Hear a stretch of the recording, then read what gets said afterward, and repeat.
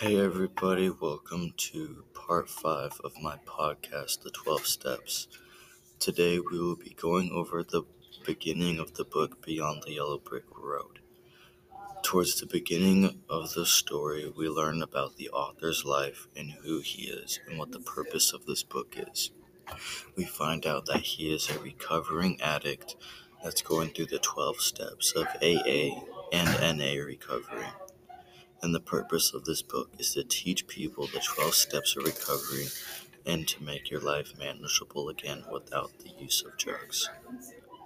The main purpose of this story is to teach young people, or just anyone in general, that life can be better than doing drugs.